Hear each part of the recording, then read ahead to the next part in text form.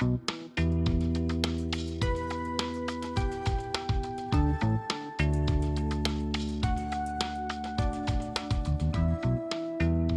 días, mi nombre es Marlene Gallegos. Hi, my name is Merlin Gallegos. I am an early educator. I am a director at Home Care. I set up my home center for early education because I thought that this was going to be something that was really going to be better. I wanted to help my family, but the pandemic affected us and there are no funds. We're in total crisis. Welcome to Where's My Village, Fortune's podcast about the childcare crisis in America and the stories of the people who are trying to fix it. My name is Megan Lenhart, a senior reporter here at Fortune. You just heard from Marlene Gallegos, a childcare provider who owns and operates a childcare center out of her home in Las Cruces, New Mexico.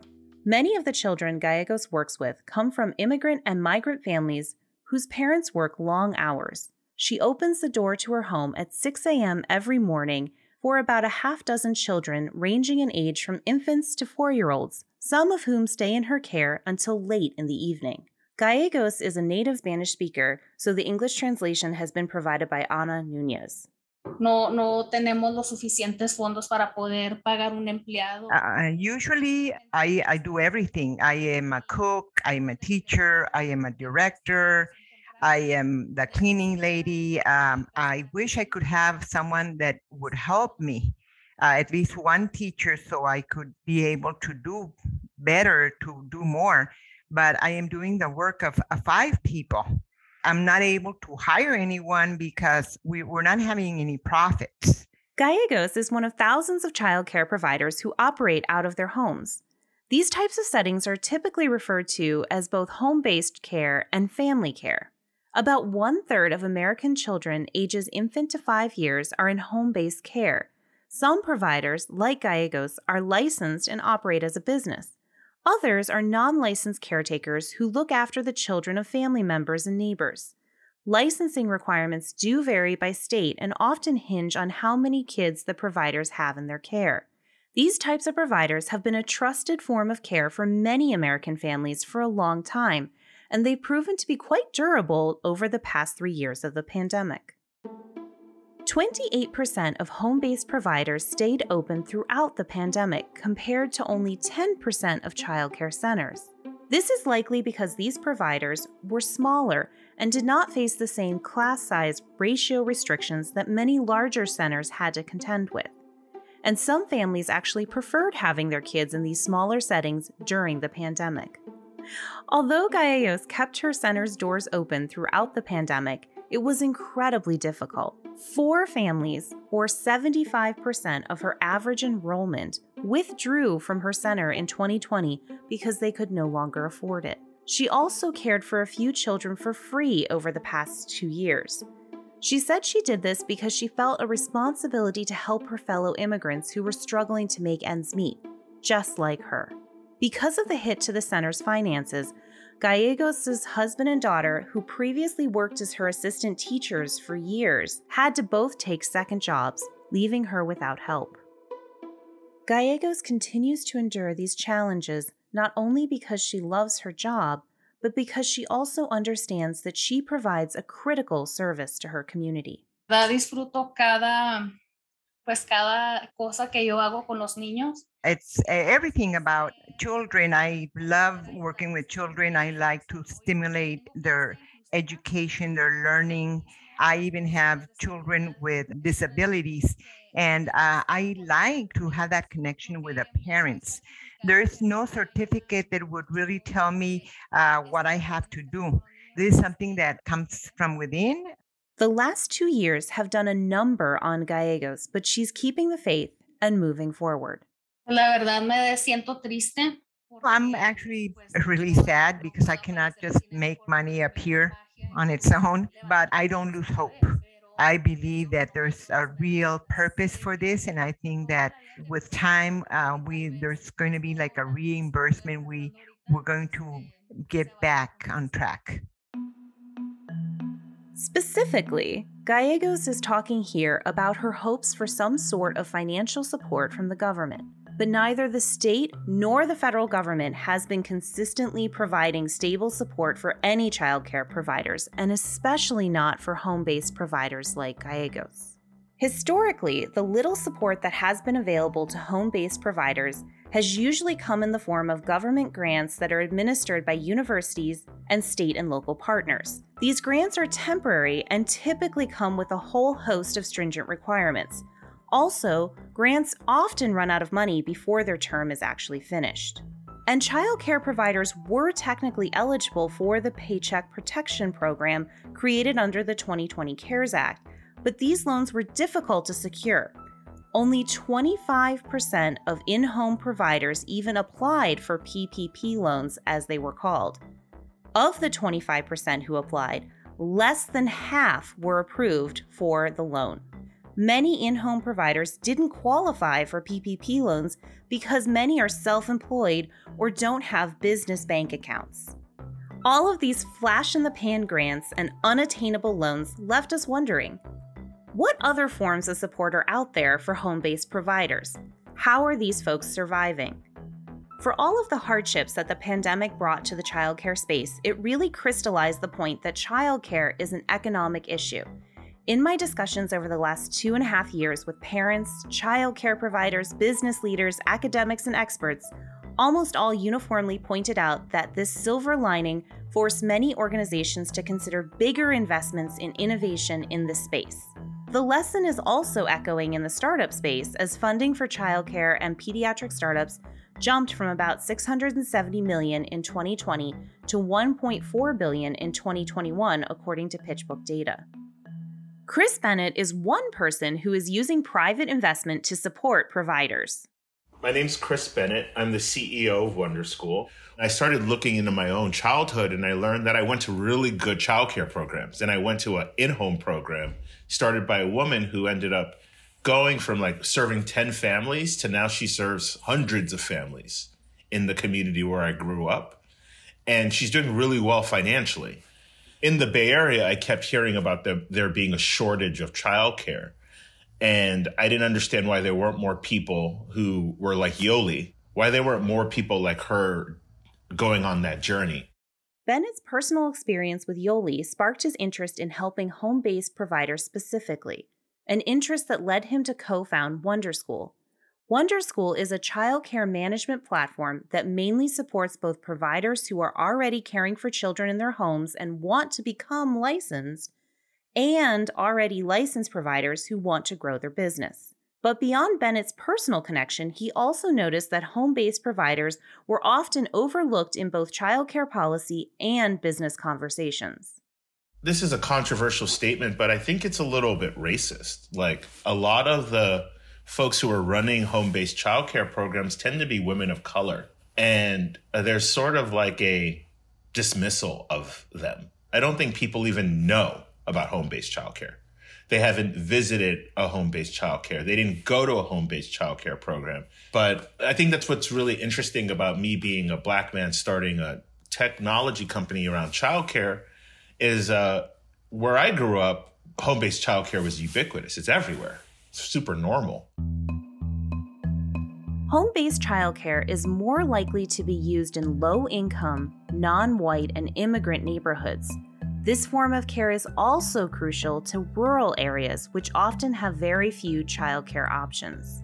And home-based operators are twice as likely to be immigrants than providers who work in centers and are more likely to speak languages other than English.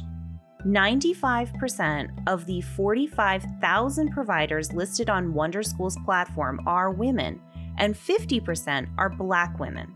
Bennett believes that the prejudices these demographics face also leads to a belief that child care providers cannot be, or don't deserve to be, financially successful. It's clouding our ability to help solve the child care crisis in America today. It's really hard for folks to really believe how successful a child care provider can be. I've seen it with my own eyes. There's multiple providers on our platform who are making $200,000 a year running child care programs. And when I tell folks that, they just cannot believe it. According to the Wonder School data, 5% of the programs listed on the platform make $200,000 a year in revenues, and about 20% make over $100,000 a year. These are small percentages to be sure, but they do indicate the possibility that a childcare center can earn significant amounts of money. And Bennett believes that investment from the private sector can help even more providers earn even more money. In fact, he sees private money as a necessary element of today's childcare economy. Today, childcare is for profit. It is thought of and regulated as a business.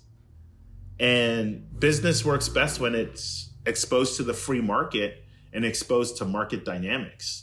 And so I think that unless we're going to make childcare free for everyone and completely privatize it, for it to work, we really need to have those types of partnerships.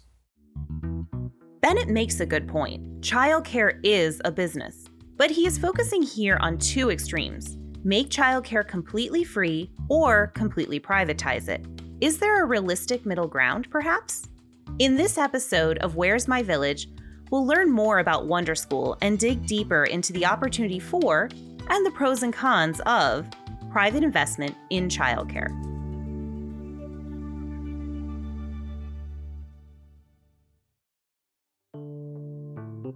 I think overall, private investment in care right now is very low, but it's growing very quickly.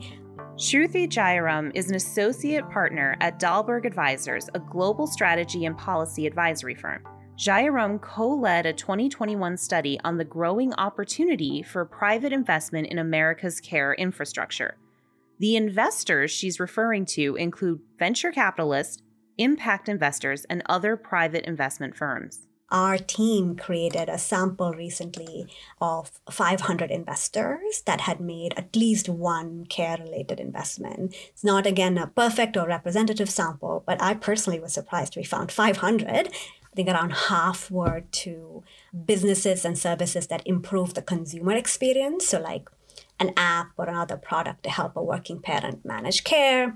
Around 40% were to kind of aggregating workers to provide care or matching platforms. And then a small share, I think it was like 5 to 7%, were focused on providers of care and improving their experience. So even in the macro picture, a lot more seems to be happening on the consumer side than the provider side of care. Less than 10% of private investments in the childcare space have gone directly to providers, which Jayaram also refers to as the supply side. It feels important and maybe obvious to point out that the supply side is struggling. We heard from Merlene Gallegos earlier about her specific struggles, but Gallegos isn't alone. A 2021 U.S. Treasury study found that most childcare providers have a profit margin of less than 1% and earn an average of $25,000 a year. And I'll remind you that since the start of the pandemic, 16,000 childcare centers have closed and 126,000 childcare workers have left the industry, many to work at higher-paying retail jobs. And here's another obvious point. Demand for childcare is high. I'm talking sky high. According to 2020 census data, there are about 23 million children under the age of 5 in the U.S. So if we are considering the basic rules of supply and demand, this is not good. If providers are fleeing the profession because they can make more money working at Target, there is literally not enough supply of care to meet the demand of families. There is an opportunity for private investors to do more in care. And I think there's particularly an opportunity around how care is provided. Investors, I think it's fair to say, tend to be the more privileged of society, and thus perhaps have more of a tendency to think about those who receive care, because they often receive care themselves, right, than those who provide care. And I believe that opportunity is for a number of reasons. One is that they have two key assets that most other actors in the infrastructure don't, which is capital and the ability and willingness to take risks. The supply side of it just really doesn't quite work today. And so we need to fundamentally change how we think about that. Between the years of 2017 and 2021, about 6% of all VC money went to childcare startups. So if the childcare startup market is prime for investment, why have investors invested so little in the past in both the providers and the sector as a whole? Jayaram believes that there is a misunderstanding amongst investors that investing in childcare automatically means investing in a brick-and-mortar childcare center, an unappealing endeavor in the age of the internet. But the opportunities for investment in the childcare space are diverse as the needs of the families and the providers. There's software like the one made by nonprofit startup Pi for Providers, which helps childcare providers prepare and track their paperwork. There are apps too, like Kinside, which partners with companies to help match their employees with care providers. And then there are unique platforms like Otter.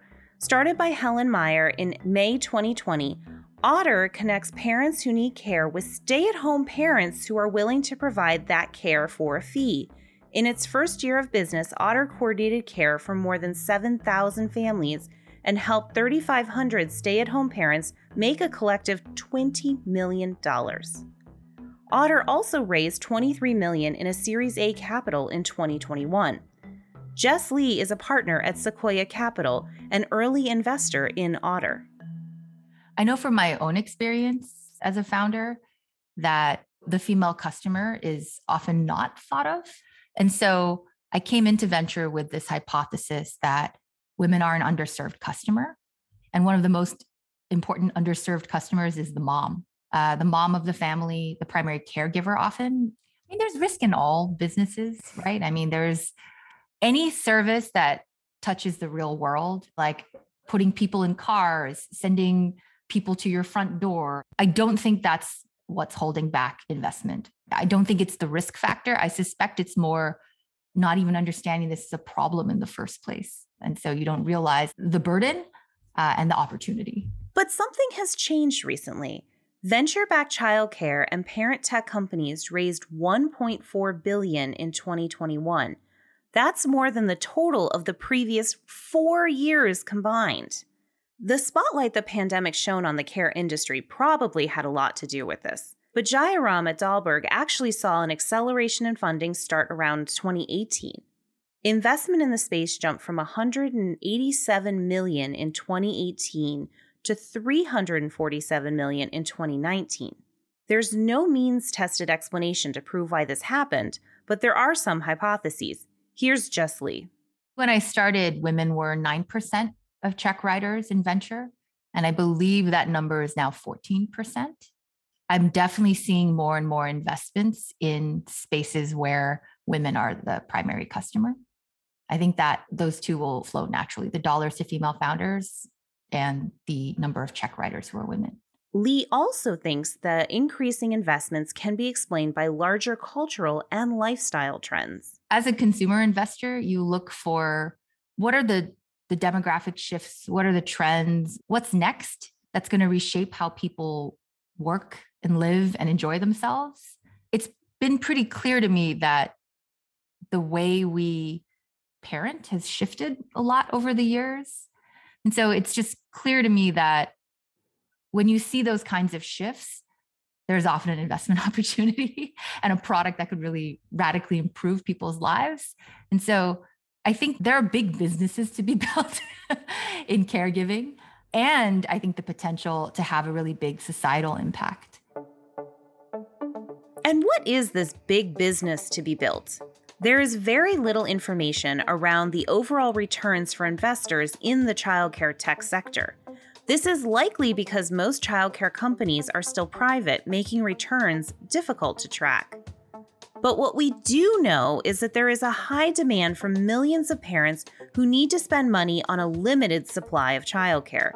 According to a 2021 study by the holding company and Pivotal Ventures, U.S. parents spend $136 billion a year on infant and child care. So there's a lot of money to be spent, a lot of money to be made as well. We asked Shruti Jayaram what she would say to an investor who might be skeptical of investing in childcare. people will always have kids, right? Parents will always need childcare. This is, I think, what's called evergreen market fundamentals, right? On the demand side. On the supply side, I think there's space for folks with different levels of risk return appetite. There's an indescribable social return for providers, for caregivers, for gender equity, for racial equity from some of these investments. We also asked Jess Lee for the pitch that she would give a skeptical investor. I think I would say, imagine a customer who controls 80% of household purchasing power, whose number 2 expense is this issue, who is deeply unhappy with the state of things, and 50% of these customers don't have access to the thing that they want. Does that seem like a pretty big problem? I think the answer would be yes.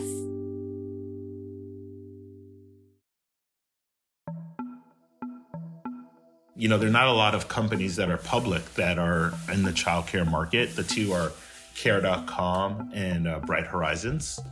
And so there's just not a lot of precedent to hang your hat on. Bennett said when he first began raising money for Wonder School back in 2012, investors were skeptical. It's tough because when you're fundraising, it's not like people tell you why they're not investing. And so it's hard to sort of read between the lines. But I know that the folks who have invested are really happy that they did because things are going so well. And just how well is Wonder School really doing? The company has raised a total of $49 million since its inception, with almost half of that coming in a Series B round of $25 million in January of this year. That was led by Goldman Sachs as part of its 1 Million Black Women initiative. And Bennett told us Wonder School's revenue increased 7 times over between June 2020 and January 2021. Bennett pitches his company with the vision that is similar to Shruti Jayaram's idea that providers are a prime place for investment. We find that the childcare provider is the linchpin for success for childcare.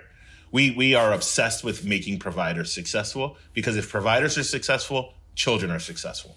So how does Wonder School help providers succeed? Well, for one, the company focuses on helping prospective providers understand the licensing requirements to start a home-based program.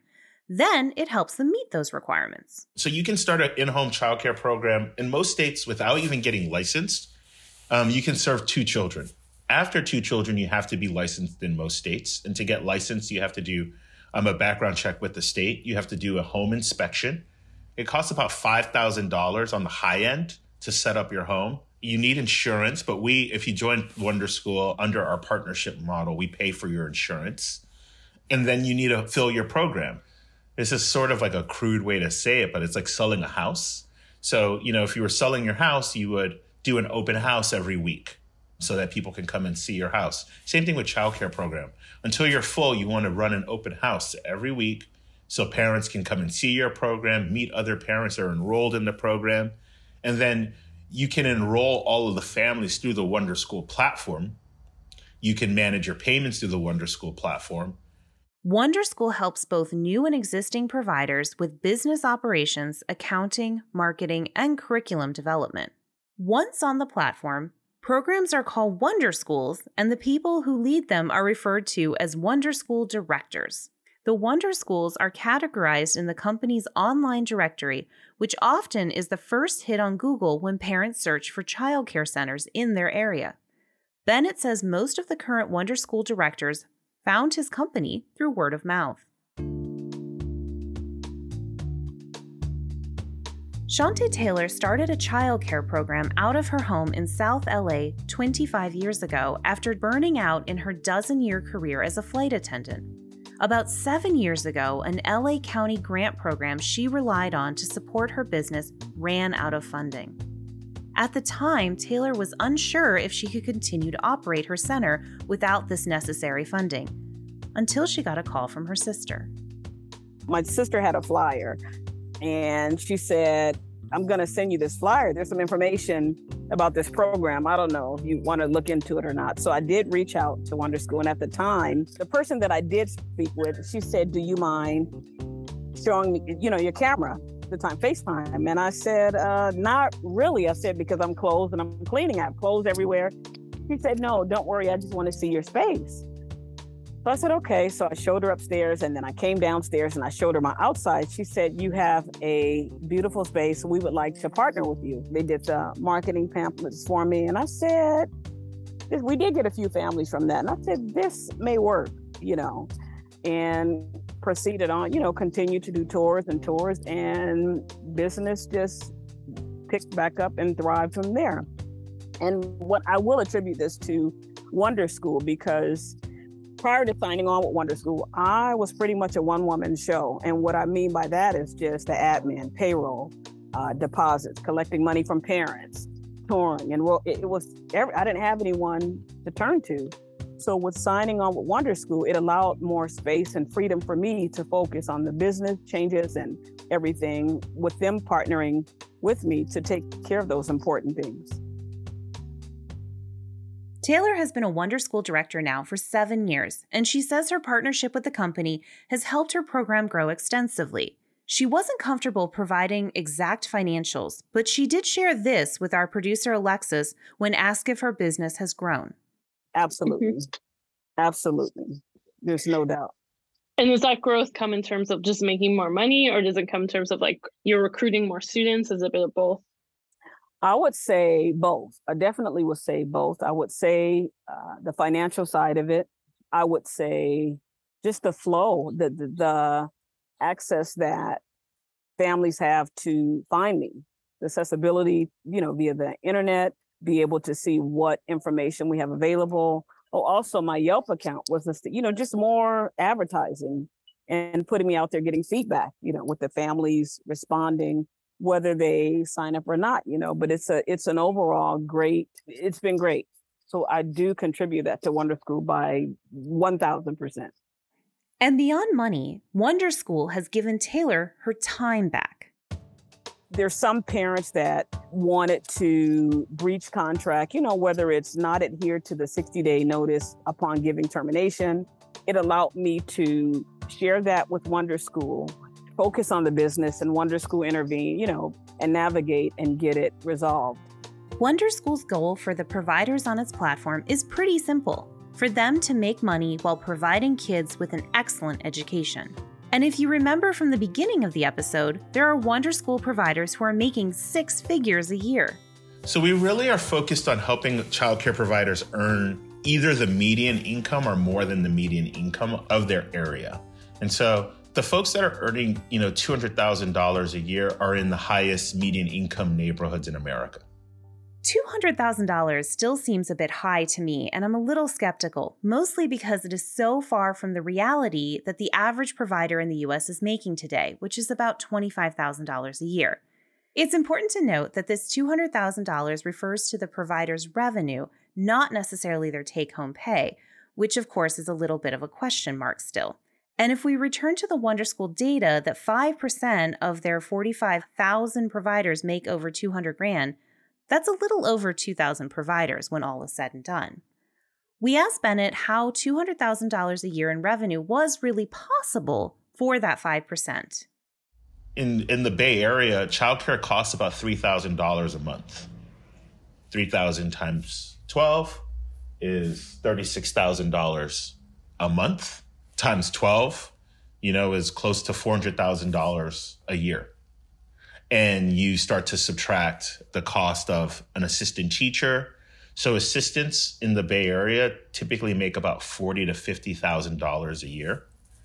So if you have 2 assistants and you're paying them $100,000, you're left over with about $300,000 for the provider. And then there's additional costs. You have to, provide food to the children, but you can often pass that off to the parents to pay for it.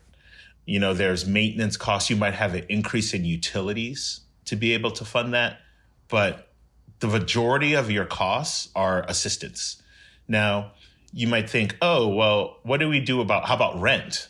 After paying for their major expenses, the rent is normally the same if they're doing it out of the home where they're planning to live anyway. It's inspiring that folks like Bennett want to boost the historically slim operating margins for childcare providers. But $200,000 in revenue for home-based providers seems like it might need to come with one of those old Weight Watchers warnings about the results not being the norm. For one, having 12 kids in one home-based center at a time is a bit high. Most of the providers I've spoken with over the years have about a half dozen kids in their care, but that does tend to vary. Most Wonder School directors do make more money on the platform than they would without it. In terms of salary, not revenue, Wonder School directors earn an average of $78,000 or more than twice the median salary of a preschool teacher in the U.S. And let's not forget, Wonder School is a for-profit company, so it's also trying to make a buck. It has two traditional sources of revenue. The first is the providers themselves, who can opt into different tiers of service, each one requiring providers to share increasing portions of their revenue. And the second source of revenue is partnerships Wonder School has with a number of states. These states actually pay Wonder School to gather and analyze data on their childcare infrastructure. In these states, childcare providers can access Wonder School's platform for free. Government partnerships are really exciting because we want it to be free for a childcare provider. That's the ideal state. When we don't work with a government, we have different pricing models. And so we have a tier called our partnership tier, where all of the enrollments that a provider gets, they pay us a portion of their revenue. It starts off at 10%. And then as the program gets bigger, it goes down. And we cover insurance. We keep their program full. We have account managers for the programs. We create their website for them. We manage everything for them. But then we have a tier called our premium tier, where we only charge you 10% for the enrollments we bring you. If you get the enrollment yourself, it's only $2 per month per kid. And you get access to our billing tools, and you get access to a portion of the things that we provide in partnership. And then we have a free tier, which is essentially you can just list your program on the Wonder School platform. And we don't charge you anything for that. And Bennett says Wonder School's long-term vision is to have childcare be as ubiquitous as many of the other on-demand services consumers have become accustomed to. Today, if you want a taxi, you can press a button anywhere in America and get one. And you'll know we are on our way when you go to wonderschool.com, you type in your zip code, and you see a childcare option you like anywhere in the country. This Uber-adjacent future is easier said than done. There are a lot of roadblocks towards putting together a national childcare company. Similar to the obstacles Uber faced, each city, town, and state have different requirements and standards for childcare providers. And this vision Bennett just mentioned is dependent on providers trusting the platform enough to pay Wonder School their hard-earned and much-needed money. We asked Shantae Taylor if she was on board with Wonder School when her sister first slipped her the flyer 7 years ago. Not at all. I said, this is some BS. And you because there's so many, you have so many people that are out. Even I get calls now. I get emails, marketing. We see that you can get more traction on your website, so you used to seeing that type of stuff. And I just said, what is this? This is some gimmick, whatever. I'm not going to tell you what I said, but yes, I did not believe it, to be honest with you. And Bennett says Taylor wasn't the only one who was skeptical. There used to be a lot of issues around trust, but that's changed a lot at Wonder School. I think when we started off, it was just like, oh, who's this tech bro starting a tech company to fix childcare? Ha, ha, ha, right? Bennett highlights something interesting here when calling himself a tech bro. He is a male founder whose company is targeting an almost entirely female workforce working in childcare, a responsibility historically associated with women. He admitted his gender affects how potential customers see him and his intentions. Here he is speaking with our producer, Alexis. Yeah, I feel insecure about it too. I don't even have children, Alexis. I'm not even married. But I'm a pretty well-educated person, and I do a lot of deep research. And I really believe that childcare is the biggest, social challenge we have in the world right now.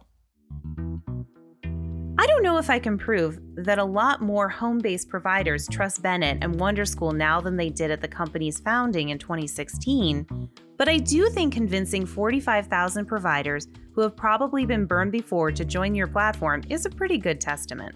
Bennett's passion for fixing childcare in America is incredibly palpable during his interview, and that passion does count for something. From a social standpoint, childcare is so important because if you're a kid and if you don't get access to love, if you don't get access to social emotional learning, if you don't get access to, an environment that's safe for your brain to develop before the ages of 0 and 5, you will fall so far behind. You won't be able to keep up in the K-12 system. And there are a lot of Black men who suffer that fate. And I know it because I grew up in that environment. And so I just can't think of anything more important than making sure that, my friends, the people I grew up with, and just people in America, everyone's kids get access to high quality early childhood education. So by the time their kids are 5 or 6, they at least, can excel in the elementary school system and have choices later on in life.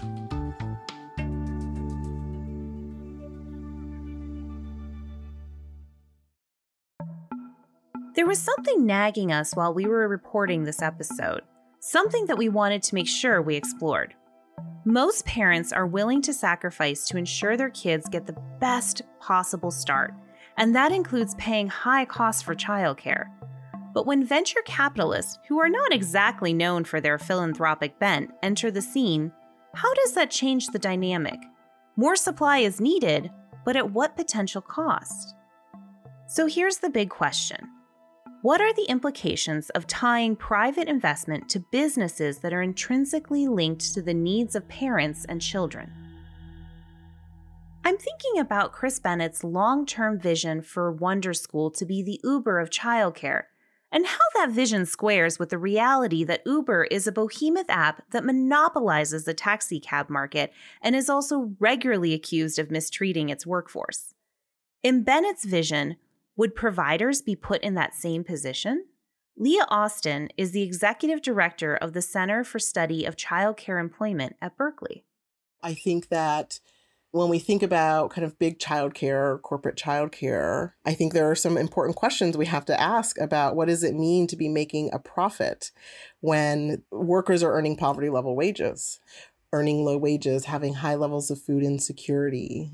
And how do we reconcile these two things? Over the years, I've seen so many variations of like a silver bullet, right? We're going to come in with this fix, or we're going to come in with this new program or this new initiative or this new resource. There's pages of these you could go through. We brought up Austin's concerns with Shruti Jayaram of Dahlberg Advisors. I share that concern. I think that's a very valid concern. It is kind of my belief, and I do think investors have a role to play here. I don't think they have a primary role. I don't think they are a silver bullet. And I think we should be really clear-eyed about what it means to have private investors involved and their interests involved. I do see risks of, for example, losing sight of the care providers, which is something that's historically been a risk in many areas. To help mitigate this risk, Jayaram thinks the private sector can serve as just one of the different actors needed to stabilize and improve the country's crumbling care infrastructure. There's a concept called the care diamond in the global women's rights literature. It basically says that care is fundamentally a social responsibility. It's not a private one. The market, the state, the family, and the community all need to be involved in care, because not only do all of these actors have kind of a responsibility towards those that need care, but also that effective care benefits the interests of all of these actors. I believe this is really true in the US. I think care, the role of the government cannot be understated. It's very important. I wouldn't want to say that any solution should exclude the government. I totally don't believe that. This brings us back to a point that Beth Coet made in the government episode of the series.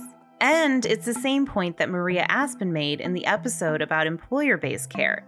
To really fix childcare in the US, we need more support from our federal government. Private investment, as we've seen here, can play a role in improving America's childcare infrastructure, but it is not a silver bullet unto itself. And Chris Bennett does not see Wonder School as the silver bullet either. He sees his company as one part of a necessary partnership that requires both members to work together and stick to what they're good at. I don't believe Wonder School can exist or work without the support of the government. We have to work with the government. All the childcare programs have to get licensed. Governments have so much funding to ensure quality and to make sure that low-income individuals are able to go to childcare programs.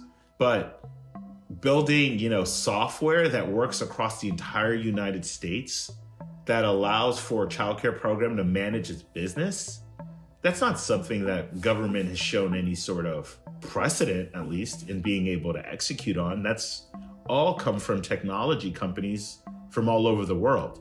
So why not partner? Why not work together to make sure every child gets access to high quality early childhood education?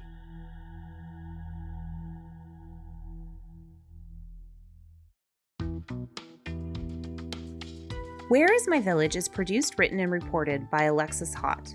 Nicole Vergala is our editor. Our fact checker is Lucy Lotus Lee. Original music is by Bennett Pastor.